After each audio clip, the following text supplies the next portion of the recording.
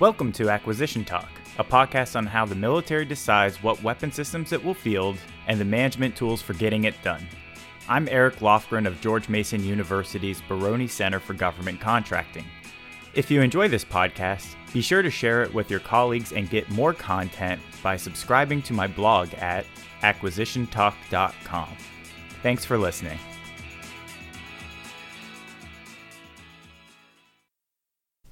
I'm here with Dorothy Engelhart, the Director of Unmanned Systems in the Deputy Assistant Secretary of the Navy, DASN, for ships, and she has been in this role since 2015. Before that, she was a Senior Acquisition Manager for the Marine Corps MDAPS and had over 20 years experience in NavAir, as well as experience on the Hill. Dorothy, thanks for joining me on Acquisition Talk. Hey, thanks for inviting me. Whenever I look at the unmanned space in the Navy, it just seems there's a lot going on, I'll just say that. Can you just provide us an introduction to the unmanned portfolio in the Navy? What are the important systems and what stages are they at? Yeah, so happy to do that. So predominantly my portfolio is surface and undersea and all the enabling technologies associated with that. But I'm down the hall for the aviation side of the house, so I dabble a little more, I would say dabble more in the aviation side, but manage the surface and undersea. And then, of course, as you're aware, we have the Unmanned Task Force that's doing analytical work, trying to figure out what systems can we buy within the fit-up. What could we get after soon? What commercial technologies could we leverage, or what capabilities could we put together and create a new capability? And then there's obviously Task Force 59 that is trying to really bend the curve on commercial applications. So there's a lot, to your point, a lot going on with unmanned systems. When Secretary Del Toro came into his role, I put together an overarching brief on unmanned systems. And if you looked at the financial piece of it, 50% is R&D, so research and development, and the other 50% is in production. Not a lot's gone into what I would say traditional sustainment. So there's a lot of developmental work. So if you look at that on an acquisition curve, we are in the lower left-hand tier of how we're acquiring, developing, and then eventually procuring. A lot of activity in the R&D space. You said that you're trying to do a lot of things within the FIT-UP, the Future Years Defense Program. I've heard that the Navy is going to be focusing on all these enabling technologies, and they're actually delaying programs of record until FY25 or even like 26. So how does that kind of comport with doing things in the FIT-UP, or what's going on? Yeah, so that's a really good question. So when you look and think about the enabling technology piece of this, we have to build the ecosystem to connect the dots. We can buy platforms all day long. That's not the sexy sauce. The sexy sauce is getting our ones and zeros, our command and control, our battery life, our endurance. Trying to figure out what autonomy really looks like for all these systems really matters. And so before we go out and buy all the platforms and figure out that, oh my gosh, they're not talking to one another, we're actually trying to build that ecosystem first with the communications, like I said, and making it so that once we put these platforms out to sea or in the fleet, that they are able to communicate and integrate with the manned fleet. So there's a lot of homework that has to be done. It's not intentional to delay the platforms. Rather, we're really trying to take a more, I'll just say, engineering approach to building the necessary pillars that we need to sustain a capability for MUMT. And MUMT, of course, is manned-unmanned teaming, right? Correct. So did you guys actually adopt that from the Air Force, or like that term, or where did that term? Marines, I think, started that. And so we look at it now, and is it human autonomy teaming? Maybe it'll evolve to something along those lines. Because it's really, we're finding that it's the ability of the human to adapt to the computer. That's really what is really setting the pace for us. And I hate to say it, but I don't want to say I hate to say it, but computers can really figure things out a lot faster than the average Joe, so to speak. You said you wanted to get all the enabling technologies right before getting to the platforms, but it seems we're in the danger window, so to speak, of China in the 2020s. What's the long lead, or the longest lead, or the longest pole in the tent here? Should we just get a bunch of holes in the water and then all of the enabling technologies can be integrated and work through that like along the way? Or is it really the best idea to work through these enabling technologies, and then once they're all ready, we can go for the hulls? But it feels like now we're pushing that timeline out for getting the hulls in the water for many years. Yeah, so one of the things that Congress has mandated to us has said you will not, and given us a series of things that we need to comply with. Getting the number of hours that our engines on our ships, how long they have to last for, has been mandated by Congress now. So we have to comply with that. And they will not give us the keys to the car, so to speak, until we can demonstrate that we have the technology matured. Things like demonstrating endurance matter, longevity in lithium-ion batteries matter.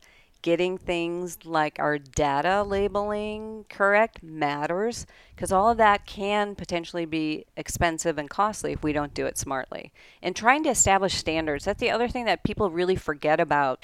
When you are trying to build an ecosystem that really is very similar to, I'll say, the phone industry, for lack of a better analogy. But when iPhone and Androids, they have their iOS operating systems, and then they have APIs. They have different, you go to the marketplace and you can drop in software. The software developers have learned that they need to develop software to match those interfaces. That's the same approach that the Navy wants to take with our autonomy associated with these platforms. We don't want to get into a situation where we get stuck in vendor lock. I don't want to be beholding to company X when I see company A, B, and C iterating faster on autonomy, whether it's navigational autonomy, whether it's HM&E autonomy, whether it's targeting autonomy. We want to have that flexibility. So establishing what those standards need to be is critical so that we can continuously upgrade our systems as they mature. And as for delaying, you say delaying, we are prototyping. We are experimenting as much as we can with these vessels to learn where we need to improve them, how we want to improve them. So that's really important. That learning curve of experimentation is really important for us to be successful. I kind of want to follow up on a couple things there. First on the data, and then on the, I guess, the hull part. But starting with the data, I had Colin Carroll on the podcast, and he was talking about a lot of the program offices. They're doing all these experimentations, and they're actually not collecting and organizing and owning the data itself. When you guys go out and do those types of experiments, like at RIMPAC where you had the LUSVs, where does all that data go? And do you guys actually own all that data and you were the central hub for it? How does that work? So RIMPAC, for example, is what you're referring to, and it was our OUSVs that we put out there, SCO ships that we procured, the first two, and then the two, Seahawk and Sea Hunter. We got gigs of data that we are pouring through in terms of all these things I mentioned.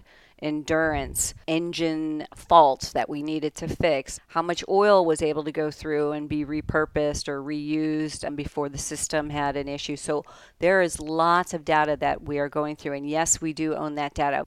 To my point earlier, the Navy needs to own this data so that we can do the continuous improvement and understand where these problems lie, if there's a problem, and how to fix it. So it's really important that we own that data. We don't need to own the IP associated, right? We just need to own the data and the interfaces so industry can build to those interfaces. And that's including for the autonomy systems? Absolutely. That's quintessential, right? How a ship navigates through the water and complies with coal regs. How am I going to prove to DOT&E, for example, compliance with coal regs unless I own the data and prove, yes, it's not going to hit another vessel or an inanimate object, whatever it may be.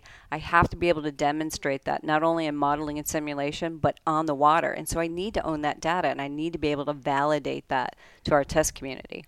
Is the kind of labeling of that autonomy data coupled with contract for the actual algorithm itself, or how does that work? So we're just breaking that out now. So at least I should say within PMS 406 for the surface and undersea, you've probably seen a solicitation on the street for what we're calling our autonomy baseline manager.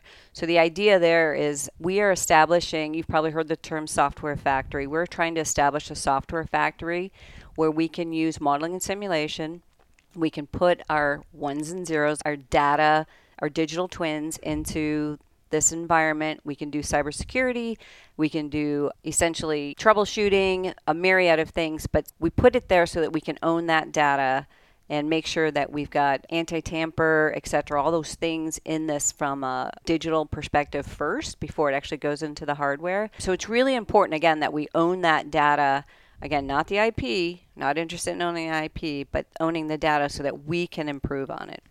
And then you can deliver that to any number, if anyone wants to play with their own algorithm or get in on that game, you can deliver that data to them or something? Yeah, so the data is important, right? And every AOR and every different environment that you're working in has different targets that you're looking at, for example, on the surface is going to be very different than below the surface.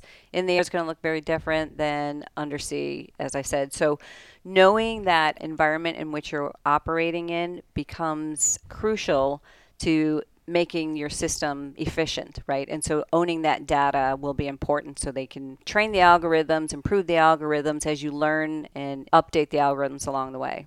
So going back to the kind of hull and mechanical side of it, the unmanned community invited me out to the medium unmanned surface vessel. I got a nice little tour of that, the Mariner, which was really cool. And there was just like a ton of stuff just going on down in the engine room. And I took this one thing from you that you had in the Disruptor, which was like capability over time curve. So can you just talk to us a little bit about, because it seems like some of these requirements are delaying the ability to get some of these things into production. So what is the requirement for how long that thing the engine has to be like operating without humans touching it? And how fast are you moving along that curve? And do you see like a potential projection point? Oh, we're going to reach it here. Or is that thing bending off? What does that look like? Yeah, that's a really good scientific question, right? So the idea is to identify where do we want to go with our capability and how are we going to get there? And are we making those right investments? So to your point on the engine reliability, Congress said you needed 720 hours, you need to demonstrate 720 hours without humans touching it. If I put a USV out to sea, it can go, the idea is that it'll meet that 720 hours. Hopefully we'll double that. But the intention is that I don't have to have a team out there constantly fixing it. That doesn't mean the engines can't have issues, but that there's redundancy in there to self-heal and to fix, and that it can still meet its mission operation. For example, we have multiple engines, and distributing that power across those engines is how we're going to probably achieve those goals, objectives, and thresholds for increasing our endurance. So it really comes down to mathematical equations, it comes down to reliability of the systems, and then distributing that across the systems. But that's an important thing for us to meet. Again, we got to meet Congress's 720 hours. And so that's what we're, again, largely experimenting with. We've got companies, we awarded 6 contracts, I want to say in 2021, I could be wrong on the date there, for industry to start looking at this as well. So if industry is going to bid on a USV or a large USV, they're going to have to demonstrate to us how they achieve that 720 hours without a man, I say a man, don't get me wrong, man, woman, a human fixing in this particular case, a USV at water out at sea within that time frame. So that's really our goal, is to demonstrate that. I heard you guys had already breached 500 hours. Is that true? Like, where were you like a few years ago? Where are you today? And then, like, where do you expect to get to that 720? Ooh, that's a good question. I wish my lead engineer was here, who's not under my table here. So I have to get back to you on that, because I don't want to give you misinformation. And like I said, there was a lot of data that's been being poured over at RIMPAC. So those curves, they have that information. I just don't have it off the top of my head. So sorry on that one. Yeah, it would be cool to just be like, sure, this is where we were, this is where we are, and we expect to be there by this date. So we should have we should be like ready to go at that time, as opposed to just, let's just sequentially, like very methodically push risk over to the warfighter by taking our acquisition risk to zero. No, I get it. And that's, you'll eventually, I know you probably are going to ask me about the autonomy roadmap at some point, and that's one of those things that we're trying to get after. And again, you're focusing on the HM&E, but there's a lot of other things that we need to be looking at as well, in addition to the HM&E piece of this. Yeah. And by the way, where did the 720 hours come from? There's always like a requirement out there, but I'm like, what was the operational imperative behind that? I think that equates to 30 days. If I was... I'd have to do monkey math here. But then what is 30 days besides just a nice round number of a month? Absolutely correct. What does that relate to? Is that what I would need to keep up with a SAG? No, I need speed to keep up with the SAG. So it's a really good question. Surface Action Group, is that SAG? Yeah. Okay. So you ask a really good question. Is 15 days adequate? Maybe. Is 17? Is 20? Again, we don't know. I think when we first started toying with the idea, we initially said, well, I want 60 days. Why? Because that's a nice round number, and that's 2 months out at sea. Wouldn't that be wonderful? Is there a CONUP that requires that? Probably not. But if you think of where we want to put these vessels, obviously the less maintenance, the better, ultimately. So can we optimize that, and at what price? Because everybody's going to, eventually we're going to get to a knee in the curve. And we've got to figure out what that knee in the curve is and what we can afford. Yeah, so let's get a little bit to the, I guess, the ConOps, the concept of operations, because it feels, okay, maybe 30 days is great, but if you're actually operating things in a ConOp where they just sit with a DDG 51 or as part of that SAG, you could probably just run someone over there pretty quick to go fix it, as opposed to if they're like super forward deployed and doing something out in front, maybe they do need that. So have you guys thought about what does that ConOp look like, or is that still up in the air? No, they're definitely being worked at. So SurfDevRon is our trading group, for a lack of a better word, our organization that is developing the ConOps and the TTPs, and they're absolutely looking at how are they going to MUMT, how are we going to team with our SAG and our surface action groups and our ARGs and our carrier strike groups. Those ConOps are being explored, and so some of the things that we did during RIMPAC is like, what does that look like in terms of who's talking to who, how close are they, how far forward are they, etc. Obviously, we want to make sure that we're, like I said, augmenting what the intention of the SAG and the ARG or the carrier strike group would be. So a lot of those concepts are still being flushed out, but we're absolutely working that direction and demonstrating and experimenting in that area. And so you talked about SurfDevRon. There's a bunch of players, I think, going on in this space, right? Like, I think SCO, right, the Strategic Capabilities Office, they developed some of this stuff and then handed it over to ONR, the Office of Naval Research. You mentioned the Unmanned Task Force. Then there's PEO USC, Unmanned and Small Combatants, right? They are going to buy it. How do all these guys work together here? Yeah, it is coalition of the willing in many ways. There are a lot of people, like I said, if you look at the budget, there's a lot of research and development still ongoing in this area. And every day you turn around, there's a new capability that's being discovered or put together and demonstrated, whether it's in Task Force 59, whether it's the Marines doing something with the MLR concept. So ONR is definitely heavily vested. DARPA is heavily vested in trying to come up with a year-long no Mars ship, right? No, completely hands-off for 365 days. So there's a lot of engineering and a lot of development going in this area, and it's a matter of trying to keep it all focused and keep the objective on the prize. The objective is how do we augment our manned fleet so that we can operate better and keep our sailors out of harm's way. So it does take a lot of coordination within the building. Takes a lot of coordination within our PEOs, both PEO UNW and PEO USC. Two separate PEOs, one's aviation, one is surface and undersea, but we are absolutely coordinating and having these discussions. CCS is a perfect example that's tying a lot of this together, a common control, we say system, right, capability so that I can control my surface, my undersea, and my aviation pieces. What does that really look like from an architecture perspective? How am I going to augment my manned ships with that capability? So that has to be orchestrated. Back to your question initially, why are you looking at all these enabling technologies? I don't want to have 15 different separate controllers. I don't have the ship space for that, right? Thinking through these problem sets thoroughly up front are really critical, again, for success on the other side. The Navy, they always have their 30-year shipbuilding plan, right? And I think there's like something called like the SHIPS Act is you got to get to 355 ships. That's somewhere in the law, actually. And we see the Navy, they have all these different projections. Every year there's always like a different projection.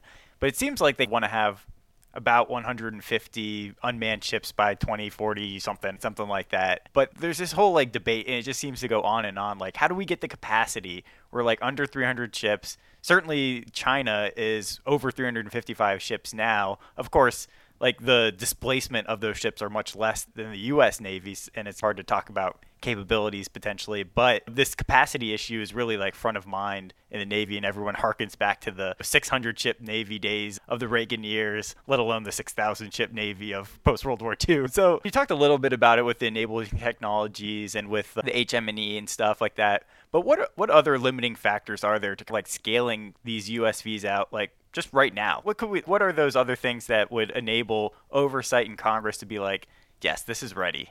Yeah, that's a mouthful. So one of the things that we're looking at when you look at the industrial base is who has capacity. And obviously our shipyards are pretty busy. So we are looking for even tier 2, tier 3 suppliers, people that can build these things, again, for I'll say for the medium USV, right? The medium USV, it's an offshore vessel built typically commercially, and it's a matter of augmenting the engines and the autonomy and stuff like that. There's probably an easier, maybe not easier, but it's probably easier to tap into those type of shipyards. As for LUSV, I suspect, I could be wrong on this, but I suspect until we put an RFP out on the street, I would imagine the large shipyards will want to compete on that, right? And that makes a lot of sense. When it comes down to capacity, it's going to really require a lot of coordination, and maybe it'll be shipyards that are working together, or maybe we would have, and I'm not saying this is the strategy, but we may find ourselves in a situation where we would have two shipyards building medium and larges, depending on what it is that we settle on for our PPs and our requirements. So I can't foreshadow what the ship plan will look like when we finally start with a program of record, and it may be that the larger companies may start looking at, wisdom. I would say, hey, what could I do with my autonomous ships that could improve my manned ships? Like maybe you'll see some trade-offs there that are coming forward towards the Navy in terms of, hey, this technology is working for unmanned vessels. Why wouldn't I put it on a manned ship? And there may be some trade space, or there may be some efficiencies gained there if they want to go after some of our larger or medium USVs. Maybe there'll be some opportunity there to benefit from larger industry ship manufacturers. I think that's still a big question at this point, and until we put an RFP out there with a demand signal with quantities, I don't know if we'll really know. I don't think I can speculate beyond that. What will it take to get the RFP out then? So we're working through the trade space. Typical acquisition, right? We never want to get into a situation where we put an RFP out there, start building, and then say, oh, we didn't get it right. Part of the reason why we are putting so much time and effort into prototyping these vessels is to really learn what works, what do we need for the reliability, what does it need for C2, what does it need for the common control, how much space, weight, swap do we have, etc. What payloads, that's the other question, it's like what payloads do we want to put on these vessels? What does that cost? The idea with an LUSV is to make it low cost. If I suddenly start outfitting it with every payload and the brother, that's going to cost money. And now you're transitioning from that low cost point to a more exquisite. We want to avoid that. So there is a lot of discussion in the building on what our KPP's minimal capability would be, and maybe what our KSAs might be, some attributes that we may want to see, and maybe some swap space for growth in that area. So right now we're looking, there is a draft CDD, so that's good. And so those debates and those discussions are fast and furious in the building. So hopefully we're targeting an FY25. So hopefully we'll have in 24 sometime a signed CDD. That's what we're hoping for. And so FY25 is when the RFP might drop, and then we have about 2 years to get to the award, and then we got a few years for construction. So what are we looking at, like 2030 kind of deployment time for an LUSV? I would say that would be fair. I think that's probably a fair assessment. As I say that, we may find that industry's really doing their homework, sharpening their pencils, and they're looking at vessels now. So it may be that we come up with our requirements, and there may be a vessel design already out there that we, I don't want to say gut for a lack of a better word, but augment with the right engines and the right power and the right yada, whatever it may be. So if industry's doing their homework, and I'm hoping that they are, they may have, I'll say, a quicker solution than your traditional, I'll say, shipbuilding program. I'm hopeful. That's why we're leaning in with industry. That's why we've brought them in with these studies up front. We spent a lot of money, and we're learning a lot, and I think they're learning quite a bit too. And we are trying to be as open kimono as possible when we look at our requirements that we're contemplating. We're talking to industry, and we're getting feedback from them. So by the time that RFP hits the street, there should be no surprises for industry. So they should be well positioned to respond. Hopefully, I would like to say in shorter order than normal, but that may not be the case. But certainly from a manufacturing perspective, be at the ready to start manufacturing and delivering. Do you have a sense of whether these companies are already putting significant IRAD into kind of hardware in this space, or do we know what's going on there? So from an IRAD perspective, I can't speak on behalf of industry. Like I said, I'll say I'm hopeful. I think they're doing their homework, probably looking at engines now in terms of the longevity piece that we need. I would hope that they were probably working with their architects to figure out how they would be distributed, etc., placement, hole forms. There's a lot of things that need to go into that, so I'm sure they're probably doing a lot of concept designs in their own space. I just couldn't tell you numerically where or how much they're spending in that particular realm.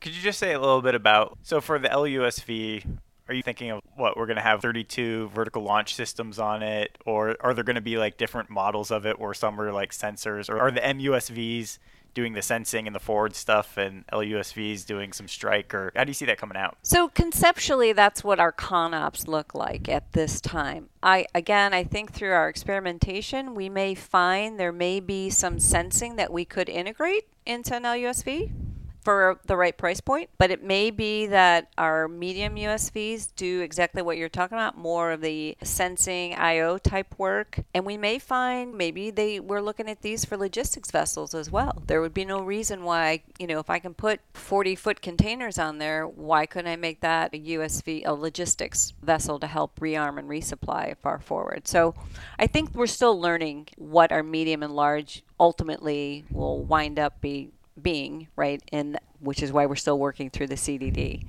Yeah, I'm worried. You mentioned logistics. I fear like if something happens in the Indo-Pacific, how are we going to resupply that stuff? Like we have these large kind of supply ships and tankers. I think we only have 10 of them, and they're just going to be easy targets to a degree. How do you like distribute that out? Is the unmanned, or is there a way to have smaller vessels, or do we just hope that there will be like, oh, the international community will come to our aid with these ships when we need them? So twofold. I will tell you that we are absolutely talking to our allies and our partners. There is no idea, there's no sense that it's the U.S. or nobody. That's not the purpose of, hopefully we never get to that point. Deter, right? That's the biggest thing that we want to move in that direction. Deter through force. Logistics, we are absolutely thinking through that problem set. Because what does that look like far forward? We have to run those models. We have to war game that out. We have to figure that out.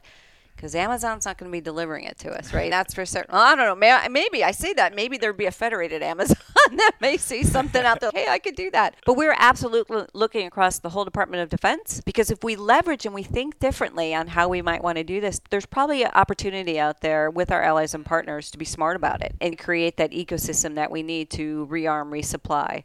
And certainly Secretary Del Toro has asked that question of us, and we're doing the analytical work right now to help figure that out. So we talk a lot about budget reform on this podcast, planning, programming, budgeting, execution, PBBE. Is money an issue, maybe not just in terms of size, but like your ability to be agile with it in terms of fielding these unmanned vessels for the Navy?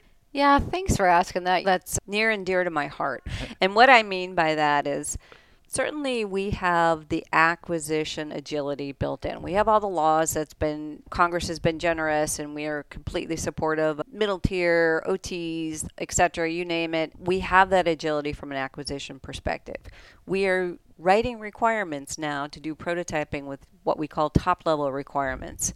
So we're using that to leverage and really demonstrate and close that loop to demonstrate capability. We're letting industry help us mature those technologies based on the realm of the possible. But when it comes to the budget piece of this, especially when we talk about the unmanned task force and the analytical work they're doing on what could I do within the FIDA, the PBE process, as everybody knows, 1960s, nothing's changed. It's as old as me.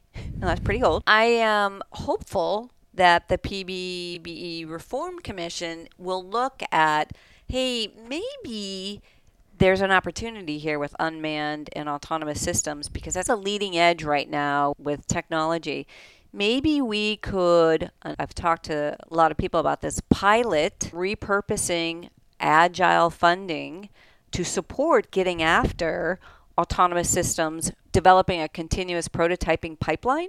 What would that look like if I could continuously prototype like our nefarious state actors do? They are just continuous. Oh, I flew a UAS today and they'll pick a sensor of sorts. It worked, it didn't work, and the next day they're flying again, or they're modifying the algorithm, they're doing it again. It's amazing. We always have waivers. There's all kinds of stuff that we have to go through. I think if we were to look at having more agile funding, that we would be able to get after this experimentation and learning curve a heck of a lot faster.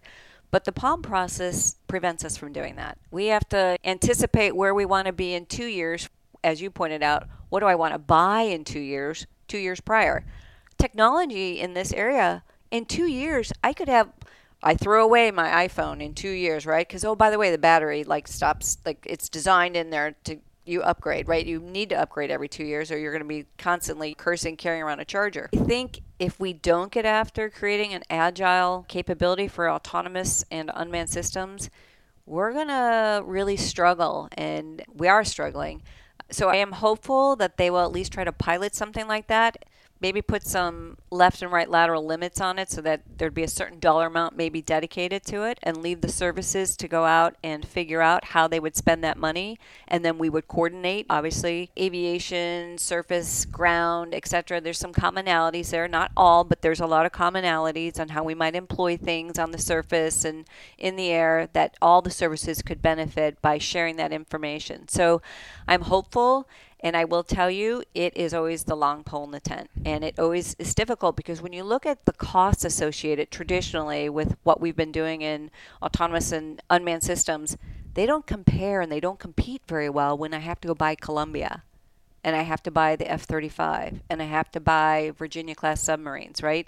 I am not taken away from the purpose of those platforms. They are quintessential to our national security. But if I want to procure things faster and experiment autonomous things that are $2,000 or $20,000, that's hard when you're trying to compete in the building when I've got billions and billions being dedicated to these larger platforms. So we're just not really designed or set up for success, quite honestly, based on the PBE process as it currently is. So I'm hopeful that the Commission will take another look at things like autonomy in unmanned systems to figure out a better way, or maybe give us a trial or a pilot. Can you just go maybe a little bit more into that in terms of what the real constraints are? Because we have these linear appropriations, right? You go from like basic research to advanced development, prototyping, full-scale development, procurement, operations and maintenance.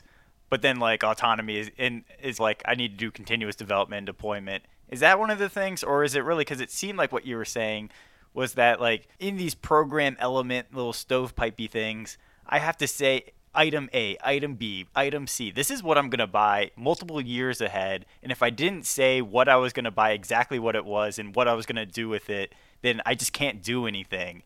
Is that the problem? You just want like more of a flexibility within a pot of money to say, hey, look, I didn't know this company existed, but they're presenting something to me. I should be able to go buy that and experiment with it and field it potentially if it makes sense within the same year of execution.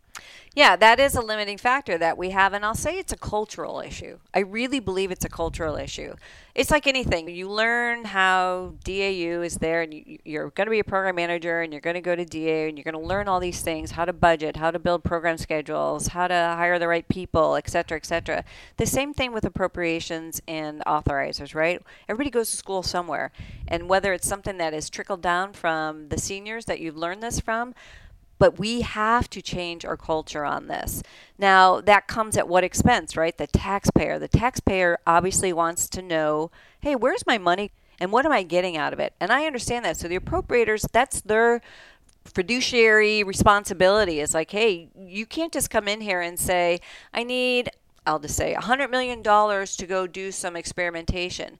Their job is to ask you what experimentation and how much experimentation, how long is it going to last, etc.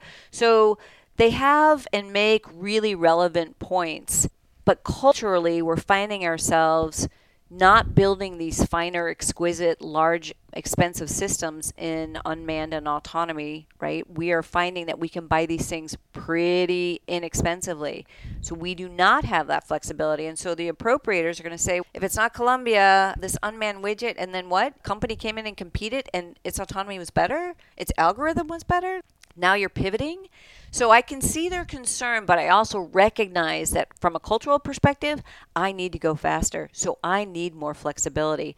So we do need to modify the mental model that they've used for the last 60 years and figure out a way to capitalize on stuff that's going on in the commercial space and stuff that can lend itself from the commercial space and Silicon Valley and the Elon Musks of the world that are rapid assemblers and thinkers and software people that can build software stacks overnight. They can build software. You can talk to a college kid. He's like, oh, you need an API to do what?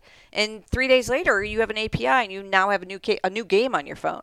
It's phenomenal what we can do. But when you don't have the appropriation to do that, you're not going to be able to execute that. And that is a limiting factor. So I do think if our appropriators give us a little bit of a leash in this area, I think they will be impressed with what we can do.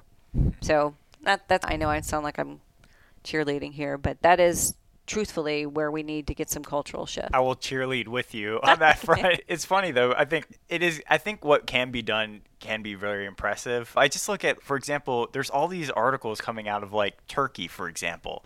Not an exactly huge country with the depth of knowledge, skill that America has, but they're already putting out like unmanned surface vessels that are weaponized, and they're putting missiles and automated gunnery systems on them.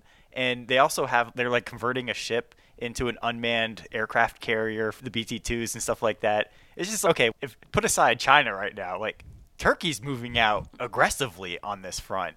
And what does that kind of say about us? Like, we could probably do the same, but it seems like some of these things you're talking about are handicapping us. I don't want to say sadly, but sadly, that is just the construct of the whole requirements, acquisition, and funding piece of it.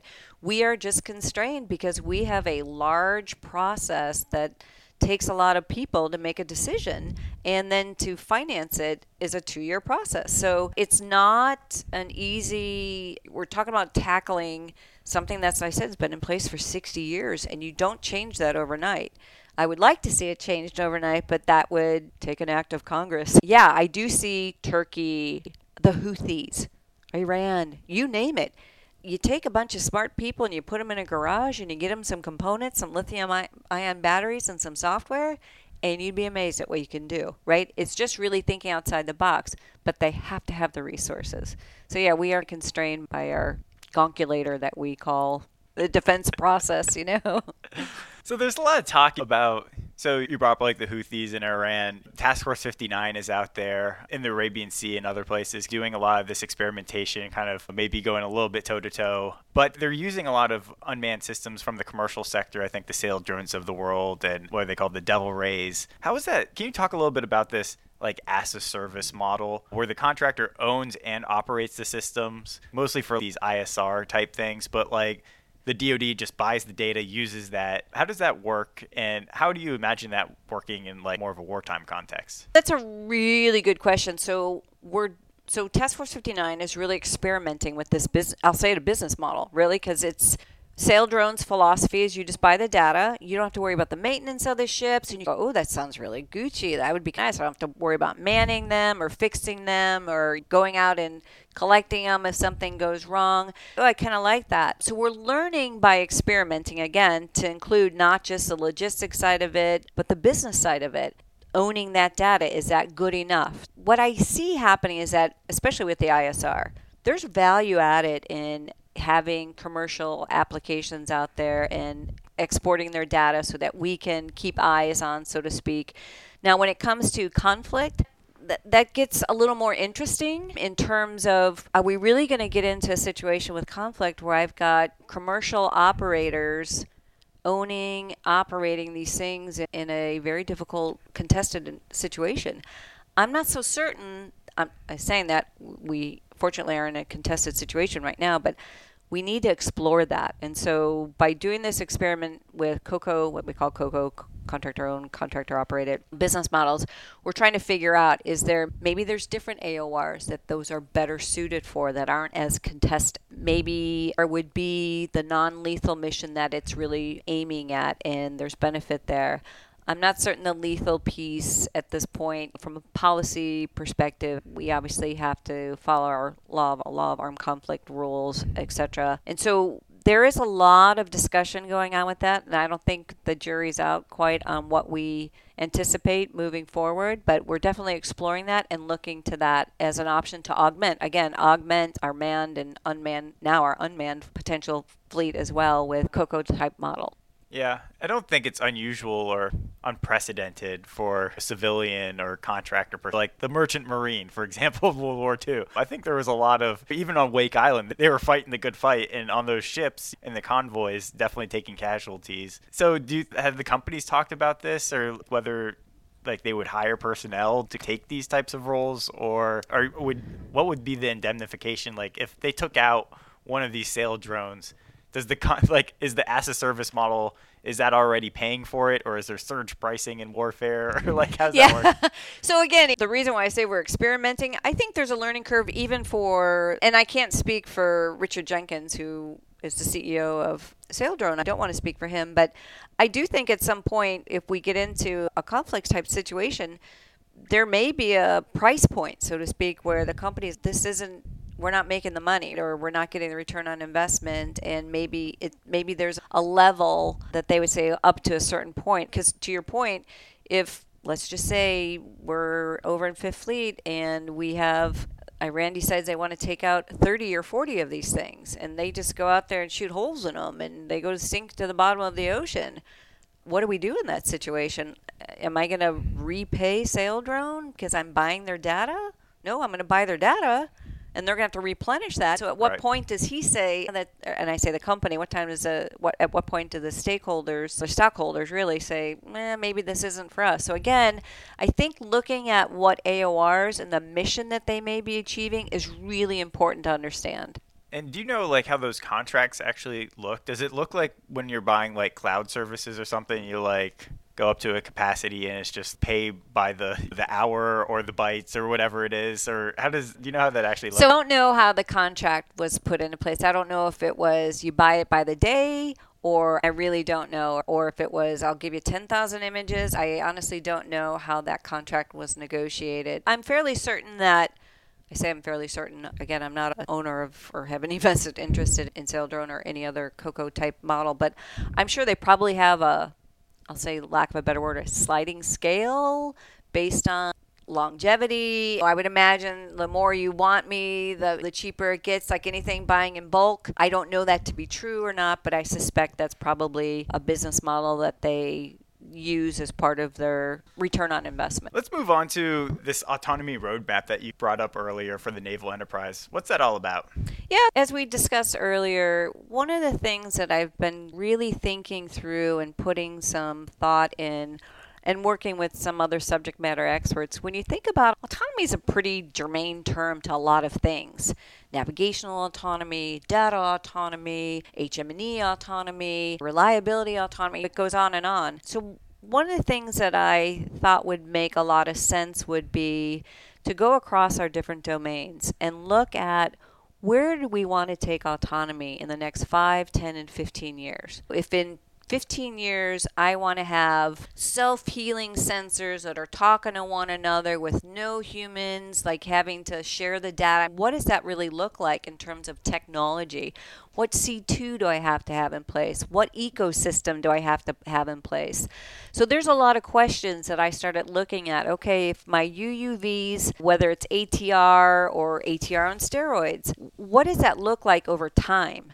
And if I could plot that for each domain, automation of C2 systems, automation of command and control, automation of different sensors and payloads being integrated together on different platforms, air, surface, and undersea, I should probably start looking at those in terms of what's realistic in 5 years, and then look at where I'm investing.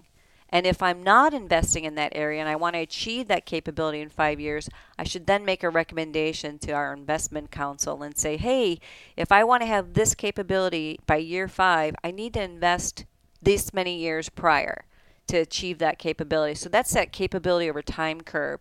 And how do I buy down that risk? I've got to identify where I'm going first. And then how I'm going to achieve it is going to be based on where the technology is in terms of maturity, the technicians, and the manpower associated with that. Because one thing that I can't forget about is a .mil-PF, right?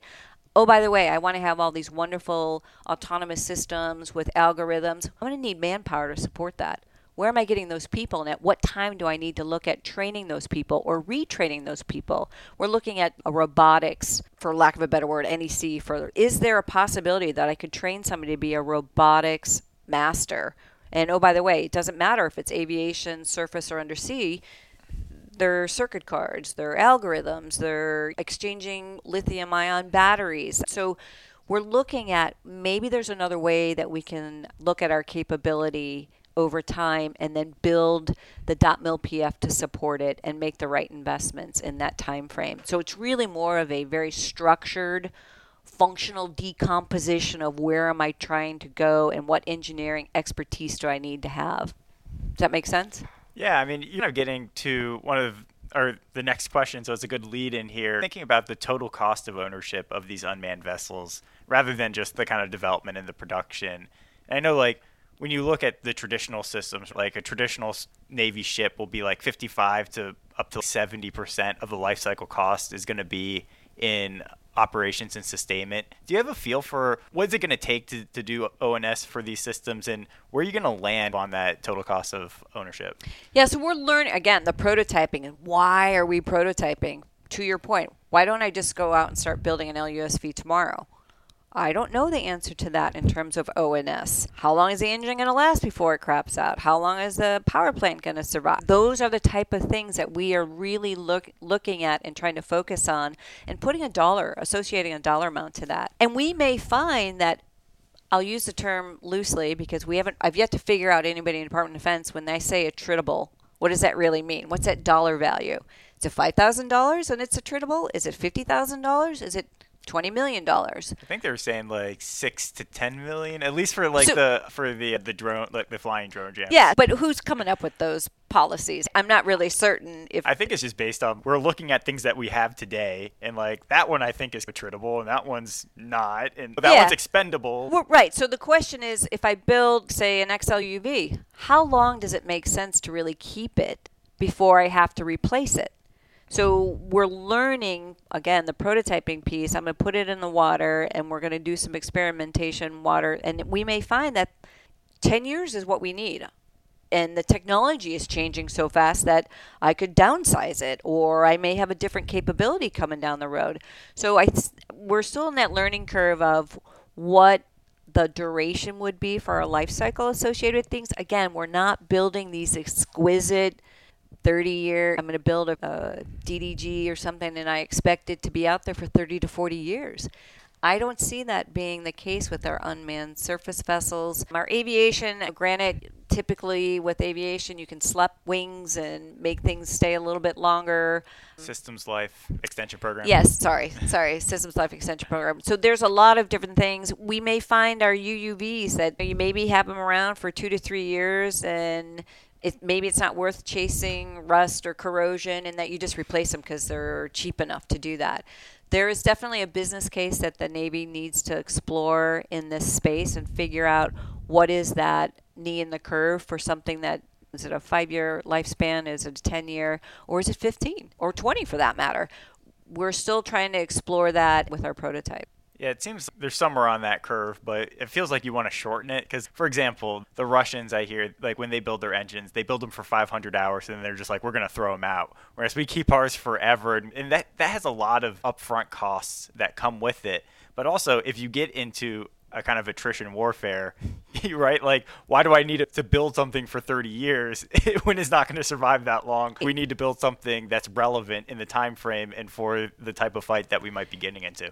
I agree with you, and I also think that the technology, additive manufacturing, lithium-ion batteries, 35 years ago, if we would have said, I want to power an unmanned vessel with lithium-ion batteries, people would have said, I don't know what you are doing, but I don't see that happening anytime. My batteries they last 2 or 3 days and they're done. The batteries in our phone, again, right, where I use the phone as a great analogy, they're designed to crap out after 2 years. There's only so many charges that it'll take. Okay, so then do I just do a battery replacement? That may be the right knee in the curve that we want to figure out. So I don't know if we know the answer to that just yet. And I think there's, again, a lot of learning that we need to do, and trying to define what's attritable and how long they last and what technologies are going to be around. And, oh, by the way, in 30 years, do I want to have something that I built 30 years ago? We are learning now the way technology is moving. Quantum is coming. Quantum computing is coming. That is going to look very different than we use today. It's just, I anticipate now. I can't really see into the future, but I'm expecting that quantum computing is going to make life very different. We're coming up on time here, but I want you to give a plug for your newsletter called The Disruptor. What is that, and what were you trying to accomplish with it, and where can people find it?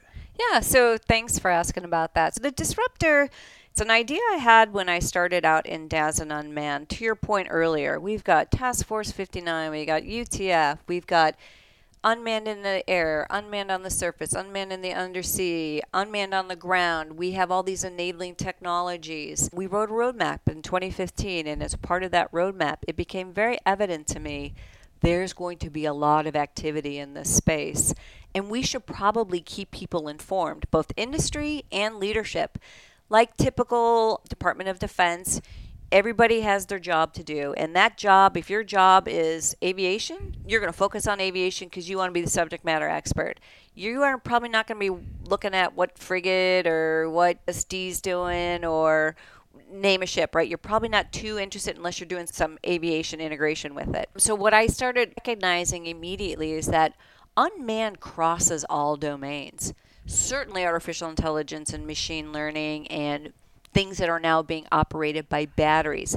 There is a lot of learning going on, and I wanted to be able to put a newsletter together that went out and essentially got pieces from different Department of Defense people, our allies and our partners, and learning to see what they're doing so we can start sharing. Again, this is more of the efficacy of learning. And if I could help facilitate that, go faster, increase that speed curve, right? I wanted to be able to do that. So it's really been an opportunity for me to learn and collaborate with all the partners in all the different domains and learn and see what they're doing. What is the Army doing with their standards? What is the Air Force doing with tactical collaboration? What is DARPA doing with all these different highly sophisticated R&D projects? All of that matters, and I wanted to put one newsletter together that can share that information for industry and, like I said, not only the Navy and the Marine Corps, but all of defense, so we can go to it and use it as a reference guide and really show the progress. Like you asked questions about how many hours, where is that line in the curve. I think as we continue to learn and experiment, we're going to start seeing that data show results. The logistics train, the manpower train. So I think in a lot of ways I'm kind of documenting history here, at least with unmanned and autonomy, but it really was intended to share that information so that we don't duplicate it, right? And that we learn and intellectually share, whether it leaps or inch stones, whatever it may be. So that was the intent of putting it together. We recently opened it up to our industry partners, so industry can now participate in that. And I put it out, I try pretty much quarterly, and you'll see it posted on LinkedIn every quarter. And it's really just been my little baby. And so far, so good. I think I'm getting ready to release edition 6. It's being reviewed at the more senior level, and I'm hoping for the weekend, but it may be next week that we'll release that next edition. And a perfect example, there's an article in there coming in that we're discussing REPMUSE 2022. And in REPMUSE, we had over 20 countries operating the largest unmanned exercise to date, and allies and partners came together, and it was amazing what we were able to do in a short period of time using the technology that the different countries have and seamlessly coming together and doing a multi-country storm the beach. It was pretty amazing what we did on the air, on the surface in a very short period of time. So it's definitely proving that standards matter and you can scale when you have a standard to build to. So one of the lessons learned out of REPMUSE is if you want to be an ally and partner with the United States and the UK and Portugal and Norway, we are finding if you can build to this standard, the world will be able to scale a lot quicker if there ever really comes a time where we have to defend ourselves and see conflict on the horizon. So anyways, that will be an article that we'll be sharing. And so I'm really looking forward to continuing that. It is a labor of love, but hopefully people get it and enjoy it and learn something along the way. Yeah, I always feel like one of the things we're missing in the department is we lose this institutional memory because there's no like project histories where people can go reference, see what was being done, like what was the business strategy, what was the technology, how did this all come together. It's just like we have these amazing case studies like that Harvard should be doing, but no one's doing it. But no one's doing it. It's crazy. Yeah, and it's so funny you say that because I went to DAU and then you pull all these case studies and I'm like, with unmanned, if somebody doesn't start doing it now, it'll get lost. It'll be lost, yeah. And so I consider myself the gray beard, less the beard. I consider the gray beard, at least for the Navy and the Marine Corps. And it is becoming somewhat of a little institutional go-to newsletter that people are learning and gaining a lot of information from. And I think on LinkedIn, like I said, when I put it out there, there's probably about 18,000 people that at least tag it. I don't know who's actually reading it, but if they're reading it, great. But the idea is to really distribute information and keep people informed. I'm definitely reading it. Oh, good. Dorothy Engelhart, thanks for joining me on Acquisition Talk and being my last guest on the podcast before we sign off here. Yeah, thanks for inviting me, and sad to see you go, but also happy to see where you're going. You have a big future ahead of you, and I know you're going to do wonderful things there. So I'm looking forward to continuing the relationship and just getting Congress more involved with unmanned and having a proponent up there to support moving forward in this domain. So thanks for inviting me. I appreciate it. This concludes another episode of Acquisition Talk. If you have comments, interview recommendations, or just want to chat, please contact us at acquisitiontalk.com. Thanks again, and until next time.